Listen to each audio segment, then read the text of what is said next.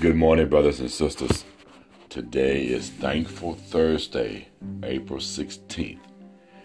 Now, we continue our study, or we actually finalize our study today on jealousy. And I was reading my devotion book I received through my wife's family from Shiloh Baptist Church in Plainfield, New Jersey. I believe that's the location of the church. Yeah, Shiloh Baptist Church in Plainfield, New Jersey.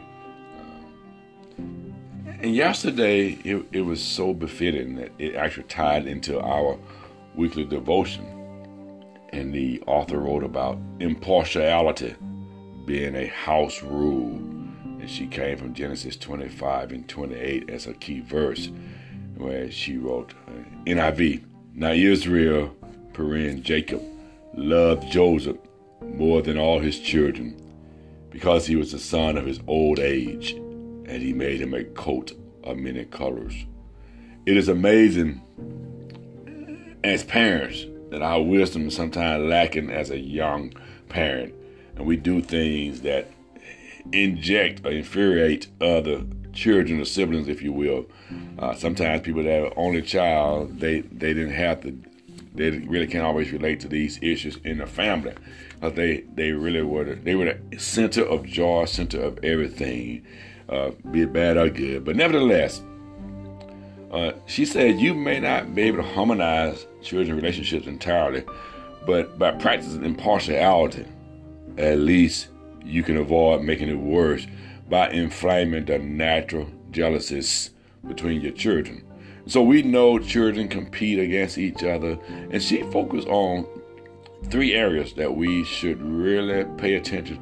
She says, be careful to avoid casual comments. And I can attest to those casual comments as people compared my 2 daughters as they were growing up. And those things stick sometimes in children's psyche. So she says, number 1, don't deal with physical attractiveness. Don't call one my pretty daughter or one my smart child. Number 2, being intelligence. And thirdly, she says skills and athletic abilities.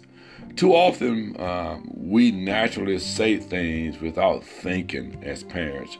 When you refer to one of your daughters, one with the pretty green eye like a daddy, as the case I had to deal with, I never shall forget.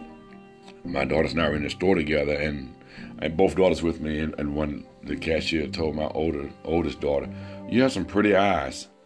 So we returned to the car. My baby girl says to me, Daddy, why come no one ever says anything about my eyes? And so it really infuriated me. I was already irritated that she made that comment. And 2 little girls standing next to their father, and you pointed out a physical attractiveness, her eyes. And then I had the challenge of folks calling one of my daughters smarter than the other, that my youngest daughter just like me, intelligent, all that fun stuff. They thought it's fun, but really it caused problems.